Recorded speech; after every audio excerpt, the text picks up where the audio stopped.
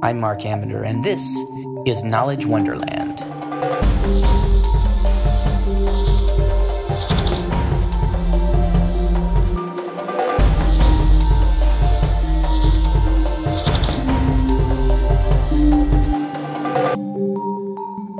Welcome to the Knowledge Wonderland podcast. I'm Mark Amender. Our guest today, Michael Cohen of the Boston Globe, will talk with us about politics, today's politics, and the politics of 1968. He has an awesome new book out with great insights that can be gleaned about the larger undercurrents, the tectonic shifts in American politics that began in the period from 1964 to 1968. You can still hear their echoes today in the words and appeal of Donald Trump. There is no one better, really, to talk about the election than Michael Cohen, and we'll get to that in just a second. In the meantime, though, just want to ask up front, if you like this podcast, and I hope you do, if you're listening, you like it on some level, even if you don't, please go to the podcast store, the place you downloaded this podcast from, whether it's from iTunes on Apple or it's the Google store or anywhere else, and review it for us. I would like a 5-star review because I'm greedy. I think the podcast is a 4-star podcast. I'd be fine with a 3-star review. So now that you know that's in the mix, you can decide which of the three you'd like. Maybe go with the middle option. The middle option will be the best option. I want to thank the folks at Acast for distributing this podcast. If you want to be a podcaster or you like podcasts, check out acast.com. It's a one-stop shop for podcasters and people who love them. Our presidential election has distinct echoes of 1968, right? One party is on the verge of fracturing. Another is kind of groping for a new consensus based on changing demography. There's a populist outsider with demagogic appeal and not a small amount of nativism and even racism. An insurgent, upstart Democrat, suggestions that both conventions are going to be chaotic, magnified by this larger conviction that neither political party has the right answer. Michael A. Cohen's new book, American Maelstrom, The 1968 Election and the Politics of Division, came out just in time for Donald Trump's presumptive nominee crowning. 1968 was an incredible year in America, a tragic year. Assassinations, riots, the complete and utter breakdown of the Vietnam consensus. And so many great books have been written about that year and the presidential election, but few have actually looked at politics, small p politics, right? We tend to think that politics maybe is too base to look at, and there are larger structural forces in play. And historians think this is true to the point where they've stopped writing about politics, but not Michael Cohen, and I'm very grateful for that. As he shows in this book, and as you will see, political decisions made by everyone from LBJ to Richard Nixon to George Wallace changed the way that people lived their lives and changed history. Politics really matters. Join us today during the Jeep Celebration event. Right now, get 20% below MSRP for an average of $15,178 under MSRP on the purchase of a 2023 Jeep Grand Cherokee Overland 4xE or Summit 4xE. Not compatible with lease offers or with any other consumer incentive offers. $15,178 average based on 20% below average MSRP from all 2023 Grand Cherokee Overland 4xE and Summit 4xE models in dealer stock. Residency restrictions apply. Take retail delivery from dealer stock by 4/1. Jeep is a registered trademark.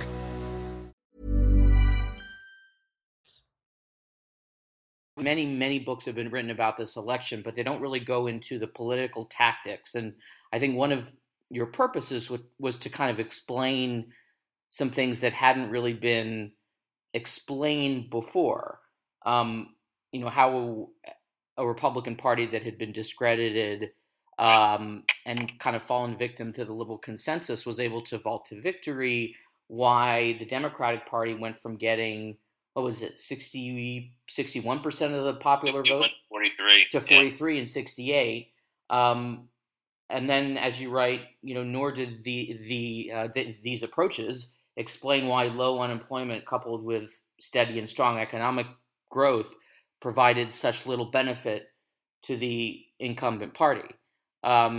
So one of your answers from the perspective of writing history was just to focus on on small p politics, which, kind of gets people's hackles up because it's normally not the most high-minded approach to writing about these big topics, but in some sense it really offers explanations here where other explanations fail. Yeah, it's true, and it's interesting too. I think that it's one of the places where I think that was most interesting was when looking at the Democratic race, particularly the primary race between McCarthy and Kennedy, because Kennedy has this image today as somebody who was sort of the great sort of liberal saint, if you will, who Right. was struck down before he had a chance to become president. And one of the things that you look at in the book is that he was a pretty political guy. He wasn't this great idealist the way some people sort of remember him. He was ruthless, as people sort of, which was how people thought of him back in 1968. Right. And he took, he was somebody who talked a lot about racial reconciliation. But once the campaign sort of picked up, he really did pivot to talking more about crime. He made talked about himself, how he was the chief law enforcement officer of the United States. Right. And he sort of moved away from that racial reconciliation argument, especially with white audiences. And he wasn't a great candidate either. I mean, in the sense that he didn't rise in popularity. People disliked him the more they saw him. The thing that's also really striking with Kennedy is that the more people got to see him on the campaign trail, the less they liked him. And so by the point that you reach in basically May of 68, he was running third in polls behind Humphrey and Gene McCarthy.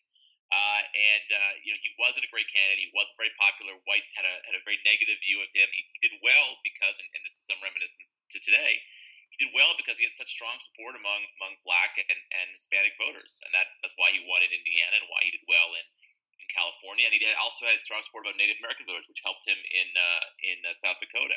So it's interesting with Kennedy. One of the things I was fascinated with working on the book is the sort of demystification of Kennedy, and you sort of realize that look, I think he was a fascinating politician. I think he would have been a fascinating president. Would have been probably a very good president, but he was somebody who was not the great idealist that he's often portrayed as, and was somebody also who wasn't as popular. And he did not appeal to Democrats. He didn't. Yeah, I mean, he did not appeal to blue collar Democrats, which is part of the myth of the Kennedy mystique that year. And one of the reasons why, when people are talking about these counterfactuals in history, well, if Kennedy hadn't been assassinated that year, hadn't been shot in Los Angeles, well, he would have gone on to win the Democratic nomination, which you look at in depth, and you just, you think you fairly well demolish that as a counterfactual myth. I mean, the chances that he would have gone on to win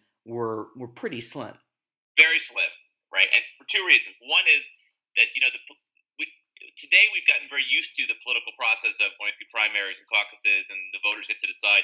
In '68, that was not the way things were. It basically was decided state conventions, and you had a few primaries, about a handful, that were binding, in which you could win delegates: California, Indiana, Oregon, Wisconsin, New Hampshire. But in general, most of the delegates were chosen by party leaders at these state conventions. And so, as it turned out, Hubert Humphrey, who didn't run in a single primary in '68, ended up being the nominee because he had the support of Democratic Party leaders and the Democratic establishment. The other reason why Kennedy wouldn't have won is that big swaths of the party didn't like him. Right, labor didn't like him. That was partly because of what happened in the '50s with his investigation of Jimmy Hoffa. But he had a lousy relationship with the AFL-CIO, and labor much preferred Humphrey, who they had a long-standing relationship with. The Southern delegates couldn't stand Kennedy, right, for his views on civil rights. And among a lot of the party establishment, they really didn't like Kennedy. They saw him as somebody who'd come in as sort of a usurper of party leadership from Johnson and then Humphrey. So he did not have great support. And then finally, by the way, Johnson couldn't stand him. Right. And Johnson historically would have, in my view, done whatever he had to do to stop Kennedy from being the nominee. And that actually, in a weird way, is what ended up costing Humphrey, because when Kennedy died, it really made it. If Kennedy had lived, Johnson would have been so fearful, I think, of Kennedy being the nominee that he would have said to Humphrey, "If you need to separate yourself from me on the war," he would have allowed him to do it.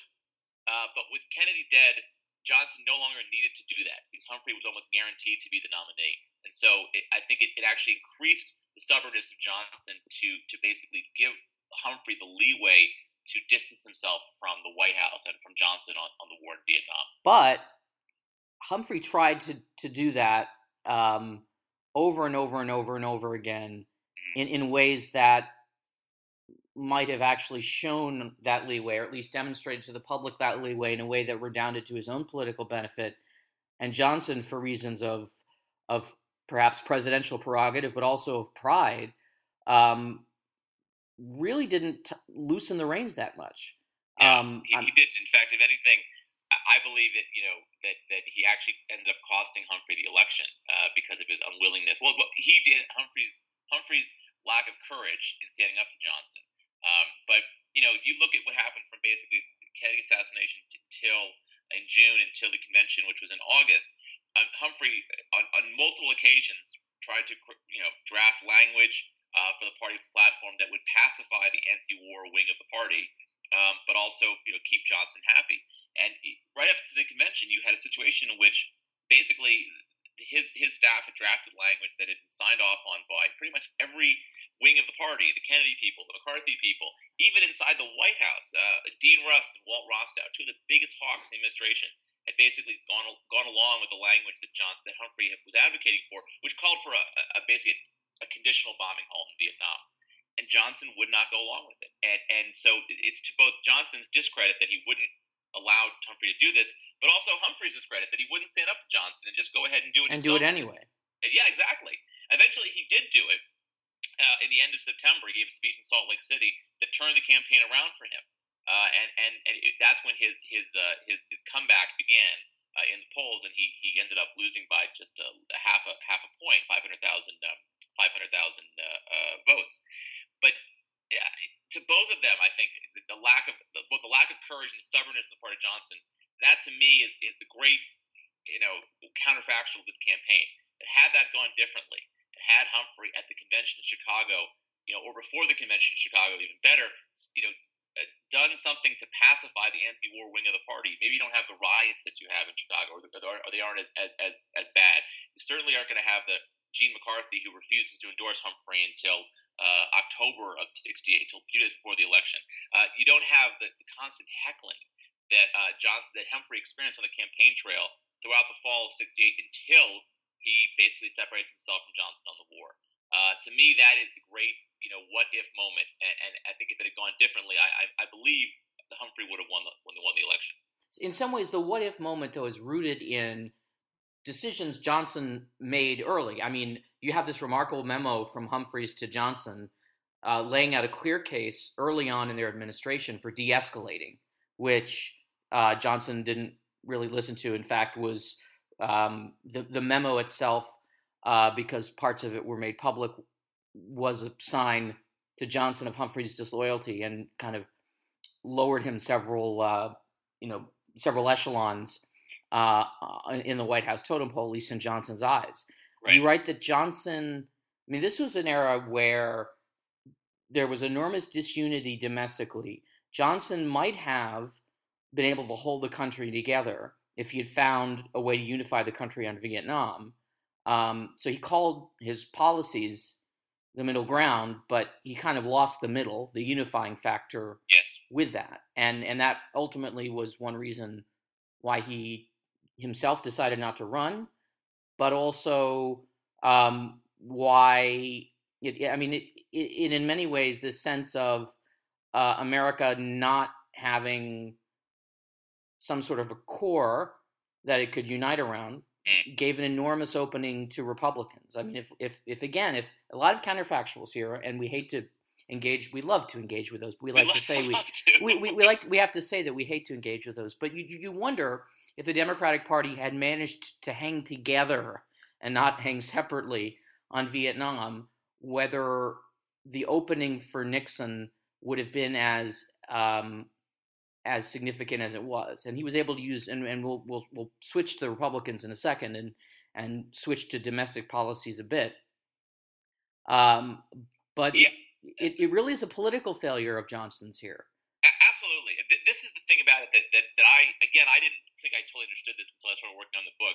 the extent to which Vietnam was, I mean, obviously it was a military failure, obviously it was a policy failure, but it was an enormous political failure for Johnson and for the Democratic Party. And my conviction from working on this book is that Vietnam destroyed the Democratic Party, at least in 1968. I mean, the Democratic Party survived, and it stumbled along for quite a. I mean, obviously, it's much stronger today than it was then, but it really did enormous damage to the party, and primarily because it just divided the party between those who supported the war and those who were opposed to it. And the thing is that ultimately the blame for this, in my view, lies almost solely on Johnson. It's not. You could go back to '65, and you could say certainly in '65. Humphrey warned him directly about the threat of what would happen to him politically if he escalated in Vietnam. I mean, a memo that is incredibly prescient, that basically lays out sort of all the bad things that will happen politically if you do this. That people will no longer view Democrats as the peace party, which they had after '64 and after Goldwater had run as an uber hawk. He said, Humphrey warned the liberal wing of the party that would end up being most upset about escalation in Vietnam. He was right about that. I mean, he warned that it was going to cut into Johnson's domestic agenda. Again, this ended up being correct. Johnson still escalated, but even after that decision, there were certainly off ramps along the way for Johnson. And to me, the big one is the fall of '67. Because it's at this point when public support for the war has really declined, congressional support is declining, support among the major newspapers, major media organizations has declined. New York Times has basically come out against the war, Time and Newsweek and so forth. So you have this, and of course, the opposition within the Democratic Party had escalated pretty dramatically by that point. So November of '67, Senator McCarthy announces he's going to challenge Johnson because of the war in Vietnam. So this period in '67 is really when, in my view, Johnson had a decision to make. Either you escalate the war and try to end it quickly, which is what most Americans would have wanted him to do, or you de-escalate. You try to de-Americanize the war, which is what Robert McNamara, his defense secretary, actually suggested that he do. And in my view, that even though most Americans wanted to escalate the war, what they wanted more than anything else was to end the war. That's what they wanted. They wanted a plan from the White House to end the war, and Johnson didn't have one. And Johnson, instead of saying either de-escalating or escalating, decides to just kick the can down the road. And that's what he does. Basically decides to continue the policy. He opens up this thing called the Success Offensive, which is a public relations effort to convince Americans the war is going well.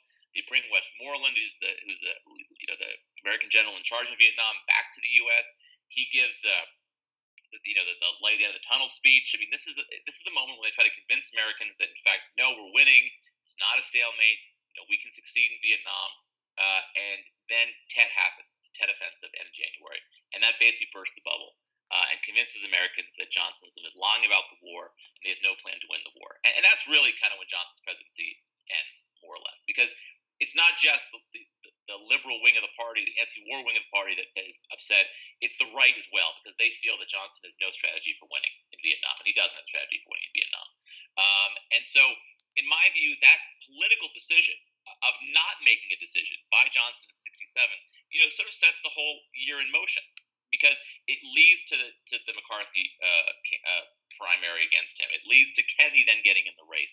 It leads to, of course, Johnson dropping out of the race, and it gives a huge political opening to Republicans because of the just complete lack of unity among the Democratic Party. And even with all of that, with all of those terrible things, I still, Humphrey almost wins. He almost wins. And again, I think with all of that should tell you, by the way, about how untrusted Nixon was, how much stronger position the Democratic Party was, and how a party that had operated semi-competently in '68 could have actually won the election.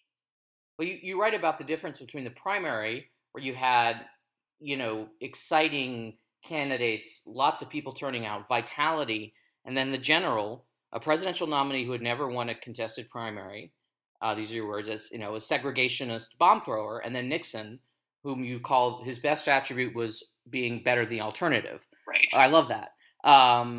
It was in many ways it was kind of a letdown. I mean, the Democrats were incredibly disunited after Chicago. Right. And on the Republican side, George Wallace saw his opening. He had a very specific plan, which I had forgotten until I read your book. But he wanted to throw the election to the House of Representatives and then extract concessions from Southern Democrats, essentially, or Southern Democrats, just Southerners, in order to win, in order to perpetuate the segregationist status quo. When you were writing about this, did anything surprise you about the Wallace run? Because it still seems, in some ways, even given our politics today, surprising that an out segregationist could mount a bid like that and win 5 states in 1968. And by the way, Wallace ended up with about 13% of the popular vote. He was in the low 20s in the beginning of September. He had a lot of support, and he was a third party candidate, and he was a Democrat who was a third party candidate. And it's funny, when working on the book, I knew Wallace was a pretty important character, but I think working on the book, I kind of concluded he's the most important candidate in '68. Even though he did the worst of 3 candidates in the general election. But he really did sort of create the narrative of post-68 politics, the sort of anti-government, anti-elitist conservatism that Republicans would pick up, but one that really focused on, I think, white anxiety and white resentment and white fear about the costs of integration. I mean, this is the thing about it. The other big issue, of course, in '68, besides the war in Vietnam, is civil rights and crime in particular. And these two ended up being very much, conflated. And for a lot of white Americans, not just in the South but elsewhere, they viewed the cost of integration, which the impact it had on schools, on neighborhoods, on workplaces, and ways that something that affected them negatively, right? So, blacks moving into their neighborhoods because of easing on housing restrictions, they believed meant that their housing values would go down. In some cases, it did. That it was basically based on pure racism that it often did, but it did have that effect. So their fears weren't completely made up.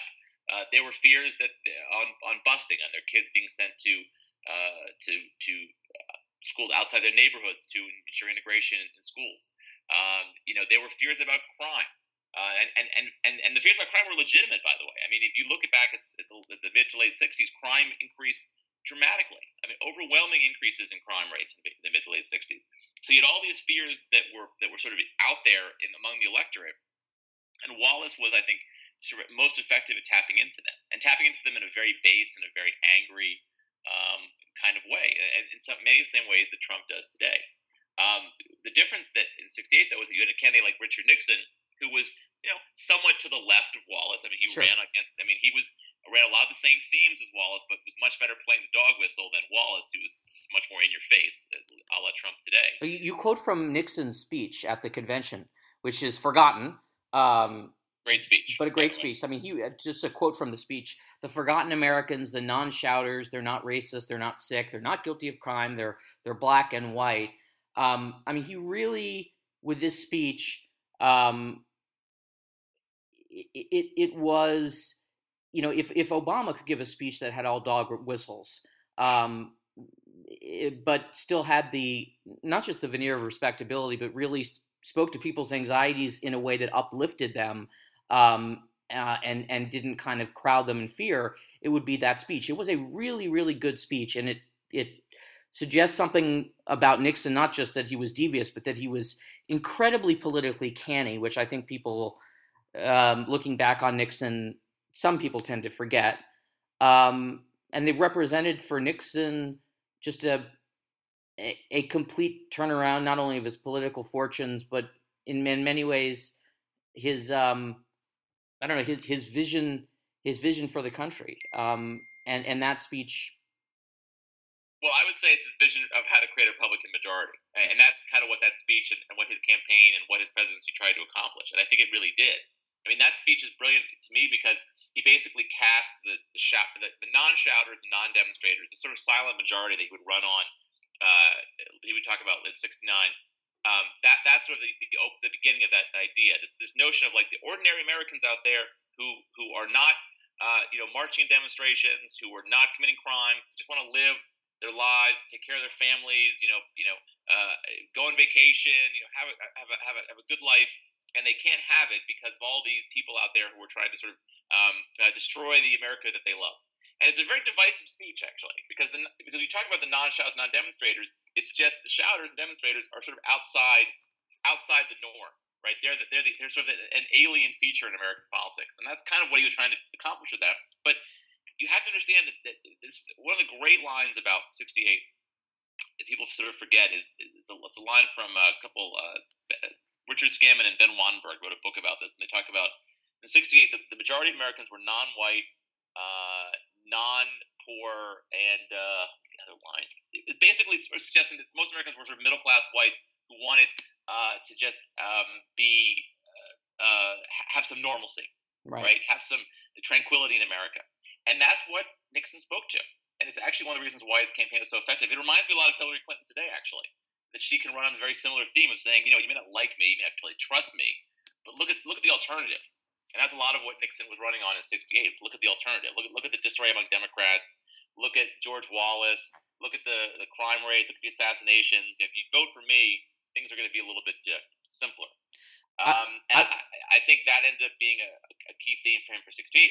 But as time went on, Nixon very much adopted the language and the rhetoric and the idiom of Wallace, right? The very divisive rhetoric of Wallace, of basically presenting liberals and as basically only interested in helping poor blacks and of having sort of alien values to ordinary, hardworking Americans. And this was very much what became the GOP narrative post '68. But he did not, for a while at least, ape the anti-government rhetoric of Ronald Reagan. Yes. Which is interesting, and that kind of found its way into the political mind of the activist American conservative a little bit later, which is kind of interesting and ironic, given that Reagan is seen as the father of the modern American political conservative movement. It was not really an anti-government movement so much as it was an anti-give stuff to other people that we don't like movement. Right, exactly. I mean, that's the thing that the other thing people forget about '68 is that we have this notion that America became more conservative after '68, particularly when it came to their views on the role of government. And that's not totally true. I mean, because people still were very supportive of the welfare state.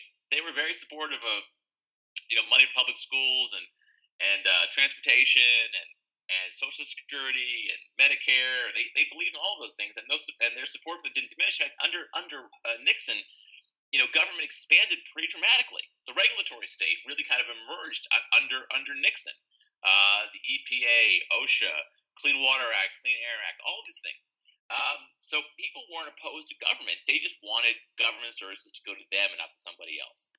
And they viewed what they believed that in the '60s what was happening was that the Democrats and the liberals and the Great Society programs were basically creating all these new programs that were giving money to poor blacks and, more money for welfare, money for anti-crime initiatives, anti-poverty initiatives, and there was not enough for them. And they felt that if you gave something to somebody else, it meant they would lose out somehow. This idea of government being a zero-sum game in which, somebody gained and somebody lost is kind of, to me, the big idea that emerged out of '68. And I think Nixon understood that pretty well. He didn't govern like a conservative, he governed like a liberal to a large extent because he had to, but also because it was politically smart for him to do so. And I think that's the thing that people sort of forget. People get wrong about post '68. There hasn't been this great dramatic shift to the right, its adoption of the conservative orthodoxy. You're seeing this with Trump now, by the way. Right. This is a great example of this. I mean, Trump's if Americans or Republicans in particular bought into the sort of small government conservative dogma that you've heard for the last 20 or 30 years, they wouldn't be voting for Trump. They would not be voting for Trump. But Trump is, in fact, I just wrote down zero-sum game as you said it, because Trump is zero-sum game par excellence. You're either winning or you're losing. You're a winner or you're a loser, or which in some ways is central to his appeal. Absolutely. He doesn't talk about cutting Medicare and Social Security. He talks about raising taxes on rich people. In a lot of ways, he followed very similar to what Wallace did. Wallace was a New Deal liberal as well. The only thing he wasn't liberal on was race. Right. And to the nth degree. But this is the thing that I think is really important to understand about this, that what came out of 68, and you said it very well, what came out of 68 was this idea that we don't want smaller government. We want government that basically is for us and Right. not for somebody else. And so any new government initiative, anything, it's Obamacare or healthcare in the 90s, the perception is if you create this new program, it means I'm going to get less. I'm going to pay higher taxes. If I'm an old person, I'm going to lose my Medicare. I'm going to lose my health care. That's the perception. It's a zero-sum game notion. And in a lot of ways, people don't oppose government, having big government. I think a lot of people love big government. They just want it. They want to make sure it's protected for them. And so when you hear it, like for example, this get the government off my Medicare.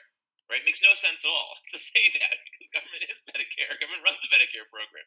But people's perception is that if you, this is what you saw in the Obamacare debate. I mean, old people were the biggest opponents of Obamacare. And largely because I think they believed that creating this new program meant they were going to pay the price for it. They were going to have, their Medicare was going to be affected by it.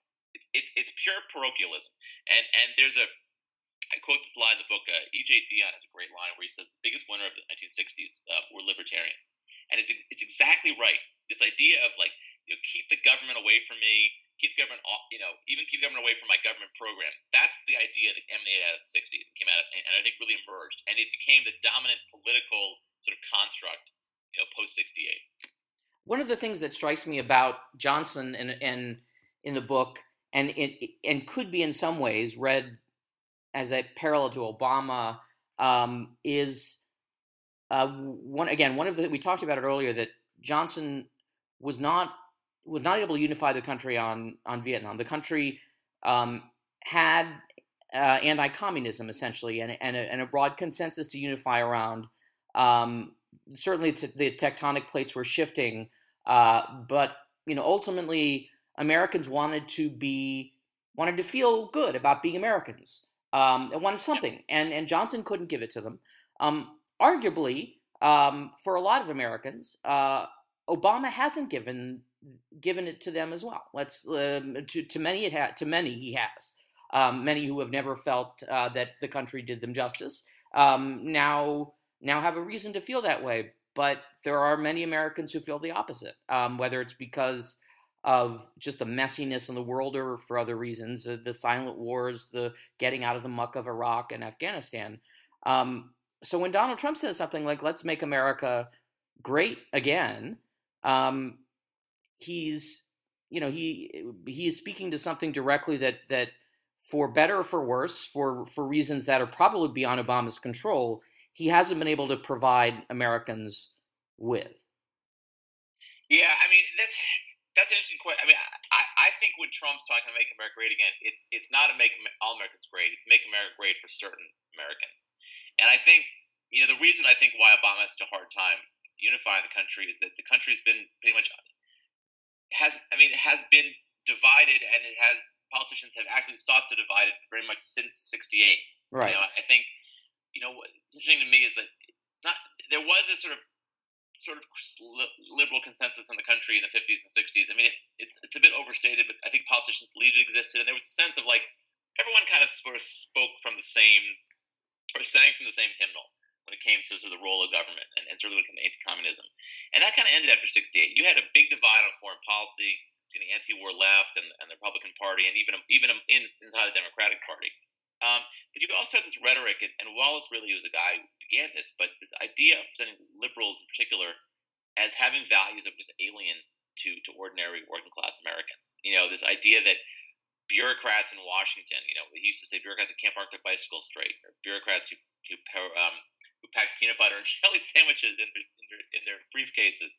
He said we're basically dividing Americans, and they were creating these guidelines and regulations that were not taking into account the concerns of ordinary Americans. And when he said ordinary Americans, of course, he meant ordinary white Americans.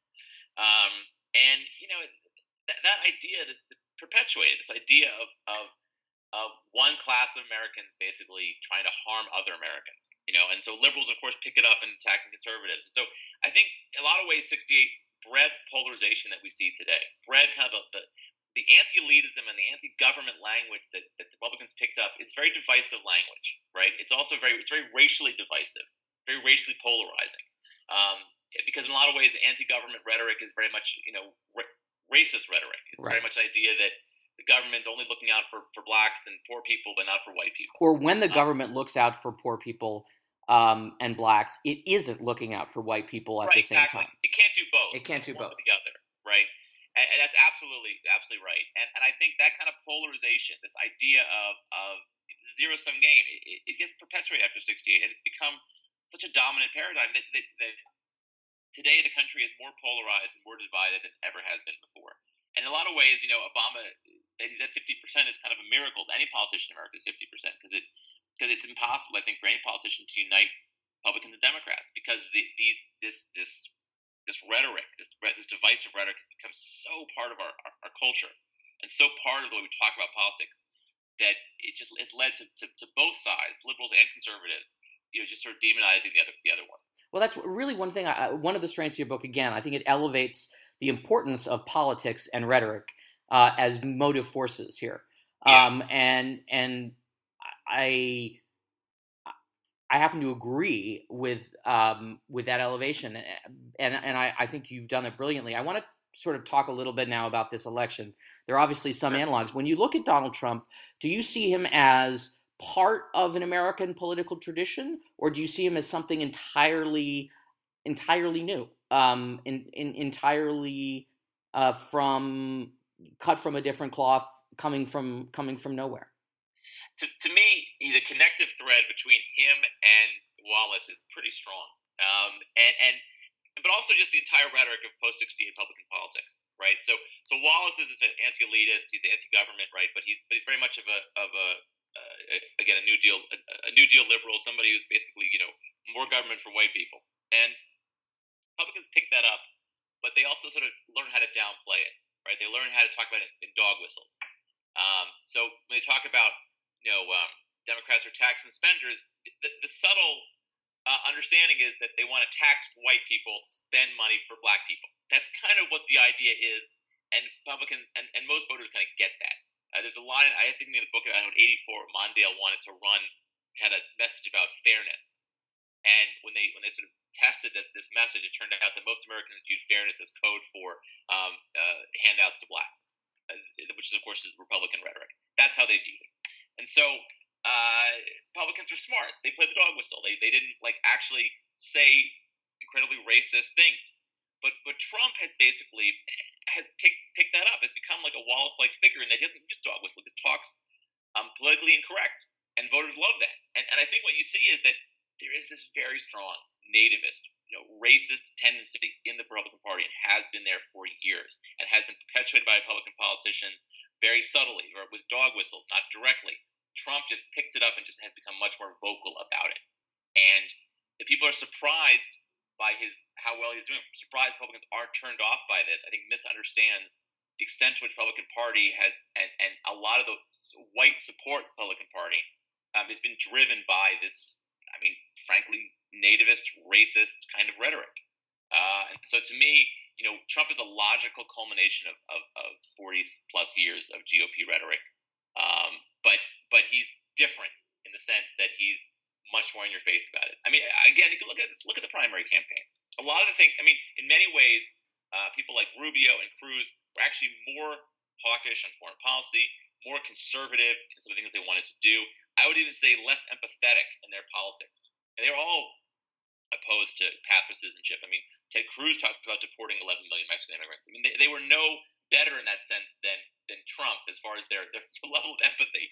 But they were better at, well, maybe not, better, I suppose, at not being so vocal about it. Yeah. Clear that Republicans respond to that rhetoric, and they respond even more to somebody who's not afraid to say it. A lot of them agree with and believe the things that Trump says, right? When Trump talks about how he wants to ban Muslims, Trump talks about deporting Mexican immigrants. A lot of Republicans like that and want to hear that. And for years, that those ideas were perpetuated, with dog whistles. Now it's just a whistle. You and I both have an enormous number of skittish liberal friends on our social media accounts. Some of them probably overlap, who are convinced that it's kind of the doomsday scenario. They worry that Hillary Clinton is going to get indicted somehow over emails. They've never really liked her to begin with.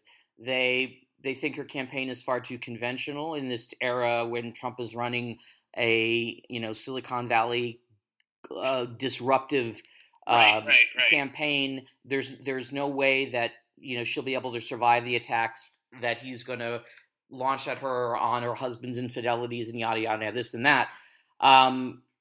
You are pretty skeptical that Trump has a chance to win. Although the one thing I will say, he is like George Wallace, but George Wallace ran as a third party candidate, and Trump, because of the way the Republican delegate selection process has changed, is now, has the strength of a Nixon and Wallace together, and is not going to probably run with a third party. So at least he has a clean shot of winning, whereas Wallace certainly didn't. But at the same time, the way that I usually talk about it with people is I say I would be willing to bet money that he's not going to win, but I think you should, in your political energies, act as if he is going to, and do everything you can to prevent him from doing so. Well, I think that, if you don't like Donald Trump, then you should certainly go out and work, not make sure he's not elected. My job is not to tell you what to do. My job is to say what I think is going to happen, right? And so from my perspective, I think it would take a miracle for Donald Trump to be elected president, and I can't even imagine it happening. And by the way, a lot of this is because, not surprisingly, I would think because of 68. Because one of the things that's interesting in 68, people forget this, but 1960, Richard Nixon won like 30%, 30+% of the black vote. Republicans could still win a good chunk of the African American vote in this country. By 68, it was below 10%, and that's pretty much continued more or less, since then. And that wasn't, accidental on the part of Republicans. I talk a little bit in the book. The Nixon campaign basically sort of made a decision that trying to win black votes was pointless. They were going to vote for the party that passed civil rights, which was the Democrats. But also, it was addition by subtraction. I think they viewed it as if more blacks vote for Democrats, that means that people will have a perception of the Democratic Party as a party of black people, and that's good for Republicans. And the sad reality is that was true. That's the sad reality. And for 40-something years, the Democratic Party, relied on African American support, relied on minority support, white liberal support, and that was not nearly enough to win presidential elections. That began to change as the country began to change, as the country became more demographically diverse. And so today you have a situation in which I think it's 28% of the voting population in 2012 was non-white. I think it may end up being even higher this year. But you look at that non-white voting bloc, and they pretty much are going to go 80-90%, maybe even higher, who knows, for Hillary Clinton this election. In 2012, Romney won 27% of Hispanic voters. He won less than 10% of black voters. I think Trump will do worse than that. And that's why. And so basically, Republicans adopted this strategy of ignoring black votes, of trying to just win white votes, of playing on white fears of blacks and white fears of minorities, and white, all kinds of different white resentments, anxieties, cultural anxieties, social anxieties, gays and abortion and guns, all these different cultural issues. That's what they ran on. But what we're seeing now is that no longer works. There aren't enough white voters out there who are going to support that, and especially outside the South. And so that's why I think Trump has almost no chance of winning, because when you're losing 20%, maybe more of the population by 80-90%, you need to win 70-something% of the white vote, and he's not going to do that. Even the last election, Romney got 65% of white males. I think he got about 60% total of the white vote, and still lost by 5 million votes. I just think that the demographics of the country have changed so dramatically that Republican strategy that worked for a long time of running basically just as a white party, let's be honest about it, as a white conservative party, cannot work in a much more demographically diverse country. And Trump, the thing about Trump is that all of those problems Republicans have, and this is not new, right? We know in 2012, Republicans said after Romney lost, we have to win Hispanic votes. We're not going to win national elections, right? They sort of understand this is a demographic challenge for them. And Trump makes it worse. He makes it 1,000 times worse, right? You couldn't pick a candidate less likely to win Hispanic votes than Donald Trump. You really couldn't. Right. And that's ultimately their problem. It's one that's not going to go away. This is going to be a problem for a long time for this party, especially because the non-white segment of the population is only going to get bigger. But the election is going to be closer than people. I mean, you're already seeing, because of partisan clustering, Republicans are going to, for the most part, embrace Donald Trump as their nominee, and they are going to vote for him, and that means the election will be, in the minds of people, fairly close throughout the fall. I have no. I mean, we're seeing that. I'm just looking now at an NBC News SurveyMonkey poll, which is funny to say, but is legit and shows what the Reuters Ipsos poll from last week showed, which is that, as one would expect, once the Republicans settled on a nominee, Republicans are coalescing around the nominee, mostly because they, in this era of negative partisanship, don't like the other guy or gal, in this case, who's Hillary Clinton, and they're sort of, I guess, bucking themselves up to vote for him. That doesn't mean that they will. That doesn't mean that they'll be enthusiastic about it. But it's going to be. I mean, it's Hillary Clinton. If she wins this election, she's not going to win 60% of the popular vote. Well, you know what? Here's the thing. Okay, maybe she will. I totally agree with that. I think she might very well do that, because I actually do think that you're going to see record turnout among non-white voters. I think you may see a lot of Republicans who do end up staying home when all is said and done. It's not. I think you're right. It won't be a huge amount, but if you even get, let's say, 15% of Republicans who vote for Hillary Clinton or stay home, right? That's devastating for Trump. It is. To win 90+% Republican. I mean, I think Romney won 93% last time. You need to win about that much, because you're already starting from behind. Remember this. I mean, Romney lost by 5 million votes in 2012. That's right. You need to make up, 2.5 million votes, right, just to break even. And he's gonna lose non-white voters. He's gonna certainly lose women voters, no question about that. And he may lose Republican voters. And the evidence that Trump is bringing new voters into the process is very scant. I mean, he's certainly in the primary. He's bringing Republicans who don't vote in primaries into the primary. But who vote in general elections. Right, but who do vote in general, right. And what about the idea, and this is the sort of our we'll end with this, we haven't really talked about Bernie Sanders. In some ways, Bernie Sanders is, we could have spent a lot more time, we could have talked about Eugene McCarthy's run, which was fascinating in many ways. McCarthy was sort of the first Democratic candidate to challenge the idea that the party's control on power, not the first, but really the first to effectively do it. He organized from within. He found new sources of fundraising, and there's since then been always an insurgent Democratic candidate who will run as McCarthy did, and Sanders is certainly helped by technology and decentralization and media atomization. We could go on and on and on. But I'm curious, and we probably should, but I'm curious about this alleged crossover vote for Sanders among Trump voters, or Trump voters among Sanders voters. I just don't see it.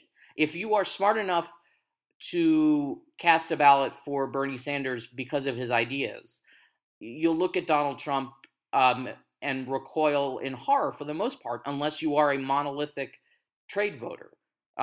Which there are vanishingly few of.